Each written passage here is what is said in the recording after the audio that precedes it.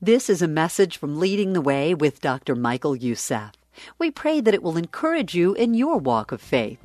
If you would like to learn more about Dr. Youssef or Leading the Way, please visit ltw.org. You know, if I ask the question, how many of you would want to live life at its best? Most likely, I will get it. Just about every hand is raised. And that's good and that is right because God created us to live life at its best. It is God's desire for each one of us to live our life at its best. But the question arises of the definition of best. What does best mean? What does life at its best mean? Who decides what is best? And I thought it's better for me to illustrate what I'm trying to say with somebody actually wrote this story. And it's about a young man who went to the beach for vacation. And he took his goldfish with him. He would go every morning and soak the sun, enjoy the surf, and loves life at its best for him. But after a few days of doing that, he began to feel guilty. Here I am enjoying life in the sun and the surf, but Goldie is all by itself there in the condominium.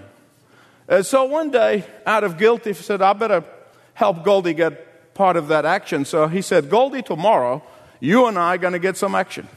You're going to come and enjoy life at its best just like I do. And so in the morning, he takes Goldie out of the fishbowl and he wraps it in a washcloth and takes it with him to the beach. And there he puts Goldie right next to him. And he sat in the sun and he looks at Goldie and says, now, Goldie, that is life at its best. Live it up.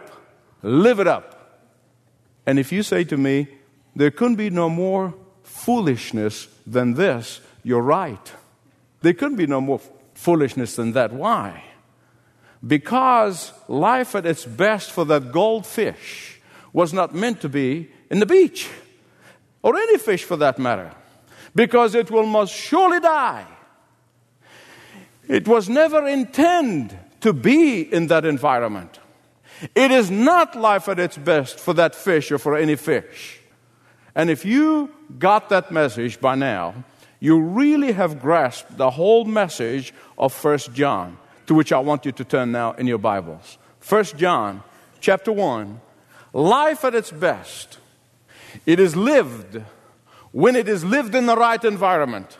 When it is lived the way God made it to live. The way God intended for it to live. Life lived at its best is when it is lived the way God desired for it and God willed for it to live. True life at its best, however, has a beginning, has a middle, and has a continuation. And those are my 3 points. Life at its best. The only way to begin it, that is verses 1 to 4. Life at its best. The only way to sustain it, verses 5 to 7. Thirdly, life at its best. The only way to grow it, verses 8 to 10. The only way to begin life at its best, verses 1 to 4. Let me give you a background first. The Apostle John lived to be an old man. Jesus told him so. In fact, he told Peter in John chapter 21, verse 22, that John is going to live to be an old man. And he did. He lived to be his 90s. And one thing about living long time is that you see things you never thought you're going to see in your life.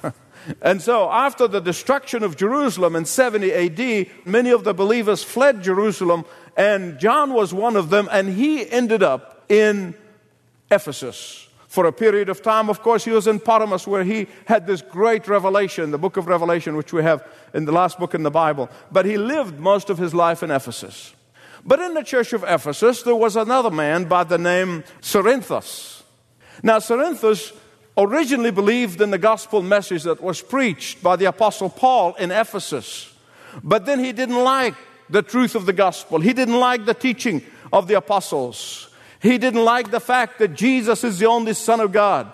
He did not like the message, the exclusivity of Christ in the gospel message. He did not like the fact that it is only through faith alone one can be saved. So he began to teach new philosophy. He began to teach a heresy, and he split the church in Ephesus. That new philosophy was later known as Gnosticism. How many of you have heard of Gnosticism? Yeah, thanks to Dan Brown and the Da Vinci Code and all this stuff. No, we all know about Gnosticism. Well, this is the man who started it. And it says basically that Jesus is not God in human flesh, because he said the body is evil and therefore God could not become human. And so Jesus, he said, was adopted by God at the time of baptism, and he became the Son of God until before the cross, and then God dumped him. He no longer was the Son of God. Cerinthus taught that salvation is a matter of attaining higher knowledge. And the more knowledge you attain, the more salvation you get. And that is why throughout the epistle of John, John wanted to say, and you notice I said wanted to say, I didn't say said. I'm going to tell you why. I'm going to say it for him. He says, what knowledge are you talking about, you silly boy? That's really what he wanted to say. And I'll tell you how. Because his polite way of saying it is he constantly repeating, saying, we know, we know, we know, we know. In other words, I was personally with Jesus. I saw Jesus firsthand. I experienced Jesus firsthand. I lived with Jesus firsthand. I have heard him with my own ears firsthand. I have walked with him. I laid my head on his shoulder. I know him. And this mumbo-jumbo that you're coming up with, all this mumbo-jumbo that you're talking about, has nothing to do with reality, has nothing to do with the truth. And later on, of course, some of Cerinthus' disciples began to write his teaching 150 years after Christ. And they will write them, and they will tack the names of the apostles to them. And so they look like the Gospel of Thomas and the Gospel of Paul and the Gospel of Mary and the Gospel of this and the Gospel of that. And the apostles have nothing to do with that teaching. They are all fraudulent. And today, the Dan Browns of this world say, that's the truth. And they're trying to sell us a bill of goods. So, here, what John is saying, that there is only one way to begin life at its best. Only one way. Any other beginning is a false beginning. Any other beginning is a goldfish in the sun. Any other beginning will lead to death. And because false beginnings will lead to false ending, and because false beginnings will lead to false destination, and because a false beginning is going to lead to false living, and because false beginning is going to lead to tragic ends, therefore, listen to what John said, verse 1, 1 John 1:1. That which was from the beginning, which we have heard and seen with our own eyes, which we have looked at and our hands have touched, this we proclaim concerning the Word of God and the Word of life. As if to say, who are you going to believe? This babbling idiot? Now, John didn't say that. Now, please understand that I'm much rougher than he is. Now, I'm more like John the Baptist. But you already know that. Who are you going to believe? This babbling idiot who have never seen or experienced the living Lord Jesus? Or my word of testimony, of eyewitness, of a life lived with him, that he is the only giver of life at its best? Who are you going to believe? This philosophical mumbo-jumbo, or the one who experienced everything firsthand? As an eyewitness account, as an eyewitness, as a person who lived with Jesus and walked with Jesus, as a person who have experienced life at its best, I want to tell you that it cannot begin by believing a novelist, that it cannot begin by believing a theory, that it cannot begin by believing speculators, that it cannot begin by believing deceivers, that cannot begin by believing a lie. And John begins with Jesus. And he said, life begins, real life, life that's worth living, life that's its best. It begins when you do what John did, and that is a personal relationship with Jesus Christ.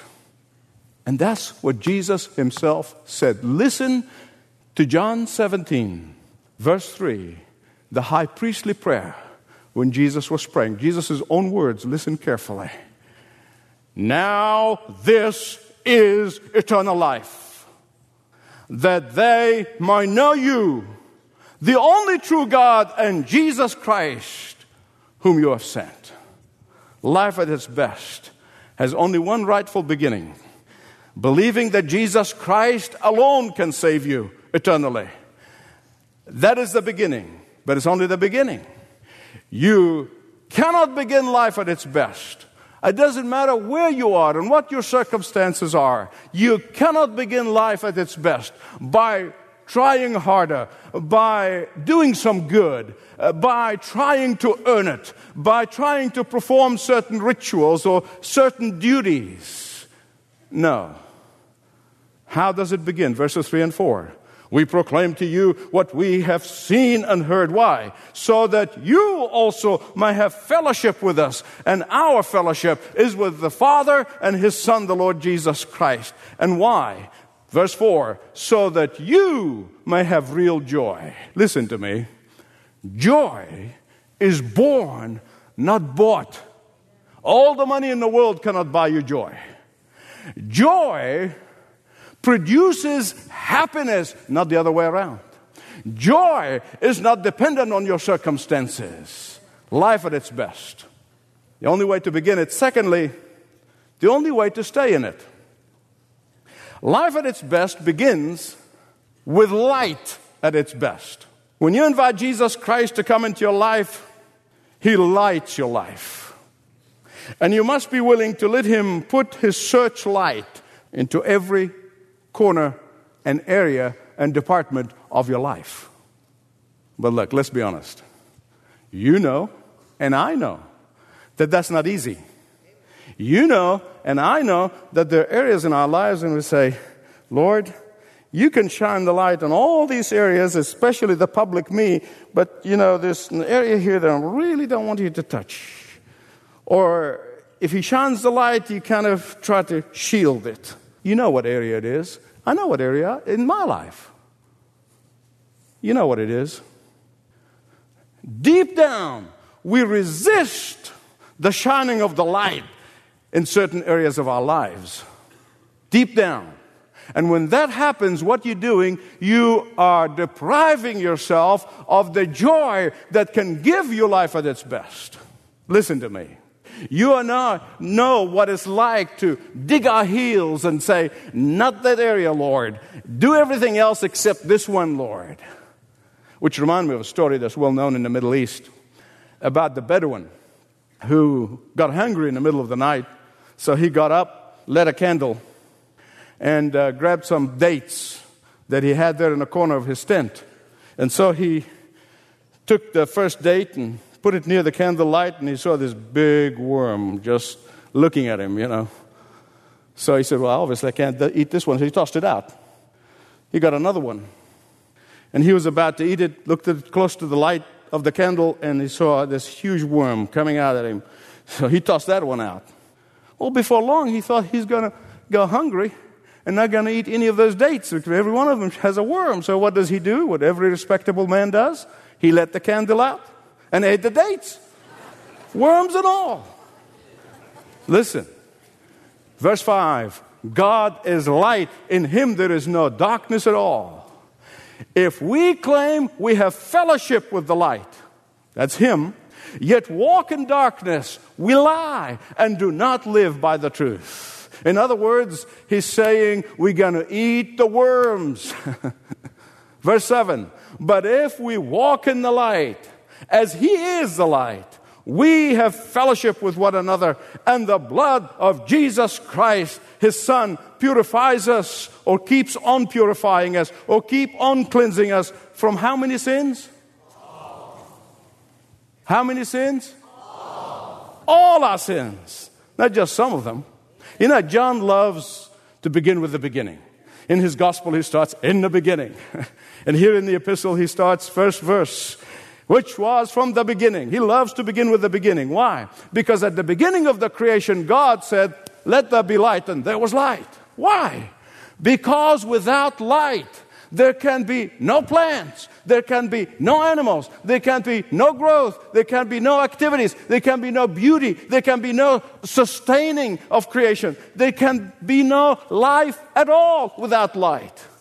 All of creation owes its existence and its sustenance upon light. And in the same way, John is saying that Jesus, who is the light of the world, does not only give life at its best, but his light is the only way that his children can live, enjoy, and in power, can be sustained and strengthened and have victory over sin in the midst of temptation. Far from being afraid of the searchlight coming into your life and pointing some areas that you don't want, far from being afraid, you should welcome it. You should invite it. You should delight in it. Because when the light shines, darkness gets out of the way. When light shines, reality will sit in. When light shines, truth will dwell in you. When his light shines, gloom and doom and depression and discouragement all going to get out and disappear. But the question is, how do I know that I'm regularly walking in the light? How do I know that? That regularly I'm allowing the light to expose that which needs to be exposed. How do I know that I am regularly allowing his light to deal with that which I need to deal with? How do I know that his light is helping me cleanse things that need to be cleansed in my life? And here it gets difficult. Here's where it really gets hard.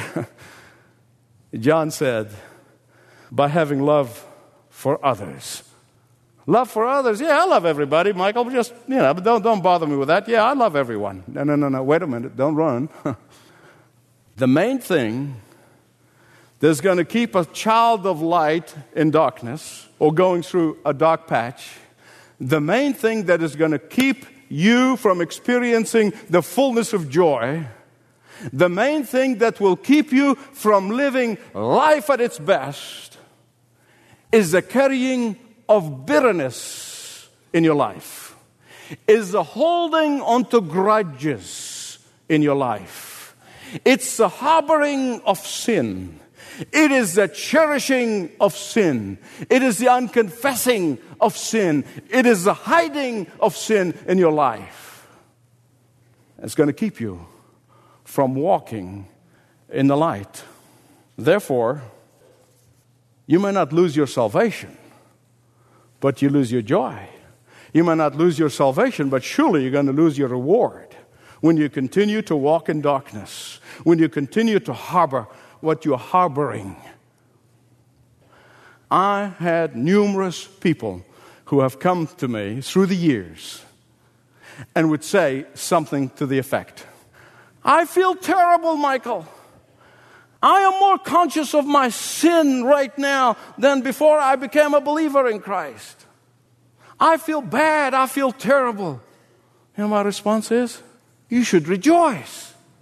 The fact that you are conscious of sin in your life is a clear indication that you are walking in the light. Before Christ, you were dead and you were unconscious to sin. But now, you're no longer in the grip of sin. You did not know what light looks like, but now you do. And once you do, once you experience life at its best, once you begin to experience walking in light, now you know what it's like to go through dark patches in life. So you rejoice, not feel morbid or disappointed. It's good news. That should not depress you, child of the living God. It should encourage you. Life at its best. The only way you begin it. Secondly, the only way you sustain it. Thirdly, the only way you grow in it. When the light of Christ shines in your life and in my life, we become conscious of sin. Of course. And if you're not, then you haven't been born yet. You're still dead in your sins and trespasses. But once you become conscious of sin, that's half of the good news. Here's the other half. The other half of the good news is that there is only one way to deal with that consciousness of sin. Only one way. And that is to confess it. Look at verse 8.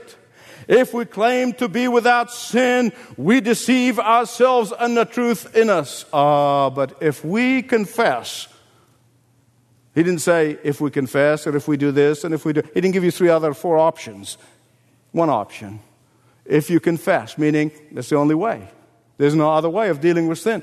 You know, through the years, Christians have offered all kinds of ways to deal with sin. And if you read church history, you'll read it. I grew up in an environment where there was some teaching going around that, and it's a movement started in Canada over 100 and some years ago. It's called the Sinless Perfection Movement, and influenced many parts of the world. And if you get this holiness experience, basically, you cease to sin. And I said, huh? And I would go to these conventions, and I'd hear these testimonies of people have experienced the holiness experience, and they don't even experience temptation anymore. And you know what I used to think? I said, I must be the most miserable sinner around. I'm experiencing temptations all over the place. Why am I not getting it? So I said, man, I want that experience. Give it to me. Give it to me. God bless them. I'm not going to say any more because I could insult people who already died and went to be with the Lord. But listen, that is not the way you deal with sin. But through the years, there are varieties and nuances on that one. They call it different names. I'm going to tell you some of them in a minute. But it's another way of dealing with sin other than what John said in the Word of God. You know, I love Charles Spurgeon. As you know, I quote Charles Spurgeon all the time. He's one of my great heroes. And he was preaching to 5,000 people every Sunday in London without microphone. A man started ministry at 15, no seminary, but he knew better Greek than most seminarians. It was an amazing human being. One day, Charles Spurgeon got a visit from one of those guys who came to him and said, Mr. Spurgeon, I received the holiness experience and no longer sin. He said, oh, great, come have dinner with me. So he invited him to dinner. And in the middle of the dinner, Charles Spurgeon took his glass of water and tossed it on his face. Imagine preachers doing that these days, my goodness. And the man became indignant. I mean, he was angry, and he expressed it in no uncertain terms. And Spurgeon looked at him and said, see, brother, the old man in you is not dead. He just fainted, and a glass of water revived him.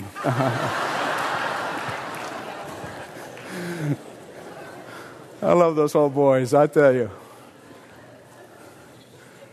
I heard people teach the way to deal with sin is full surrender.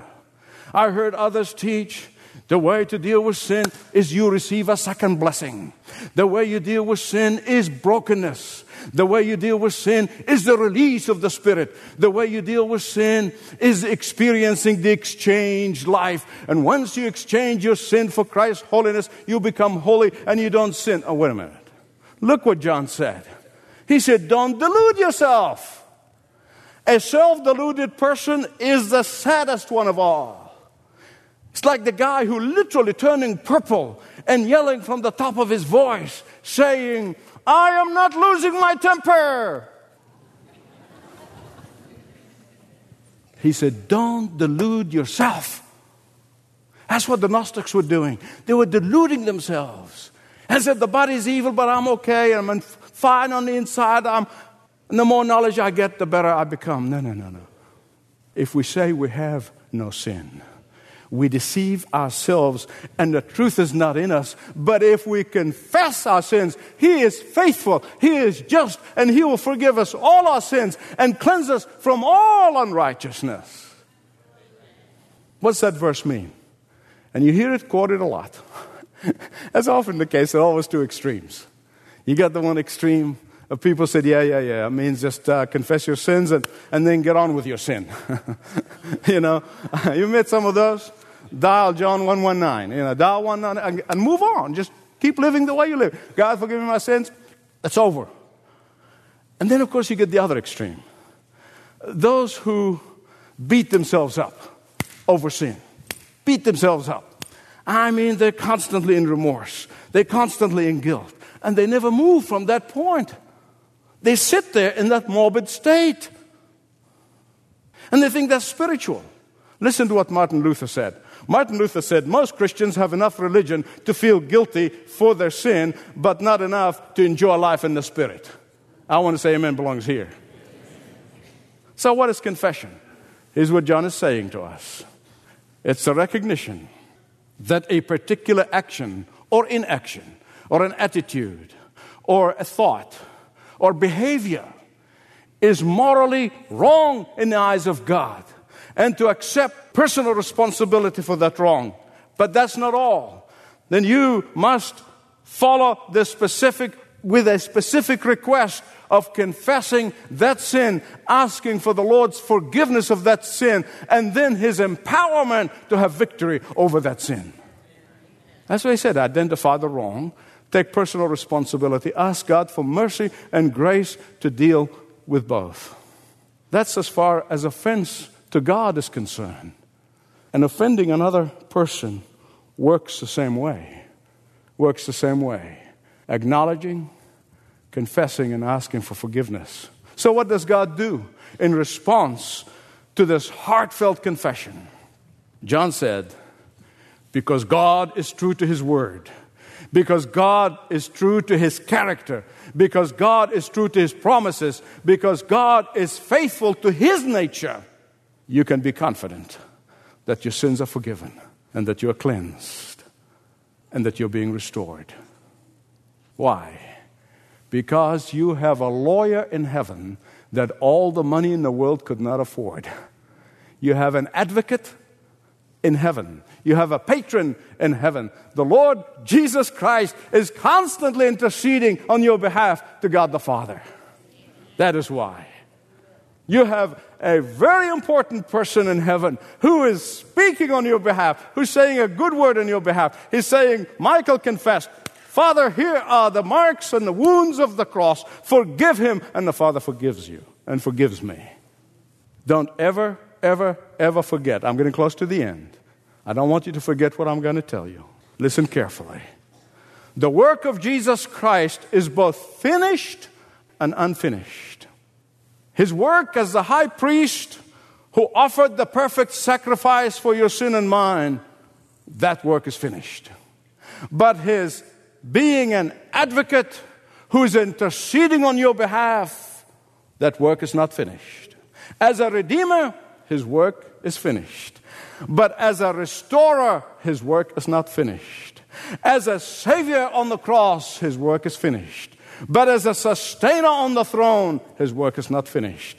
As a justifier, His work is finished. But as a sanctifier, His work is not finished. We have an advocate with the Father. There may be someone here today who never begun life at its best. Been a church member, denomination, been through the rituals, joined a church 1,000 times, baptized 100 times, but you haven't begun real life at its best. Today you can. But then, those of you who know the Lord and love the Lord, some of you are walking in darkness. You received the light, you acknowledge the light, you're probably saved and on your way to heaven, but you're still keeping His searchlight out of one or more areas in your life. And you're losing your joy, and you don't realize why you're losing your joy. Today, you can do exactly what John suggested. If we confess our sins, and I'm not saying just give it a lip service and move on, deliberately confess it, acknowledge it, repent of it, and ask the Lord to cleanse you. Father, You are the searcher of the hearts. You're the God who's in control of our lives. You know the secrets of our hearts. You know everything about us. And whatever and wherever each of us may be, only You know, Holy Spirit. And so I pray for each individual that our hearts would turn toward You, that our hearts will be tender toward You, that our consciousness of sin should help us rejoice, but also helps us to turn to You for forgiveness and sanctification and growth like Jesus. For it is in His name that I pray. Amen.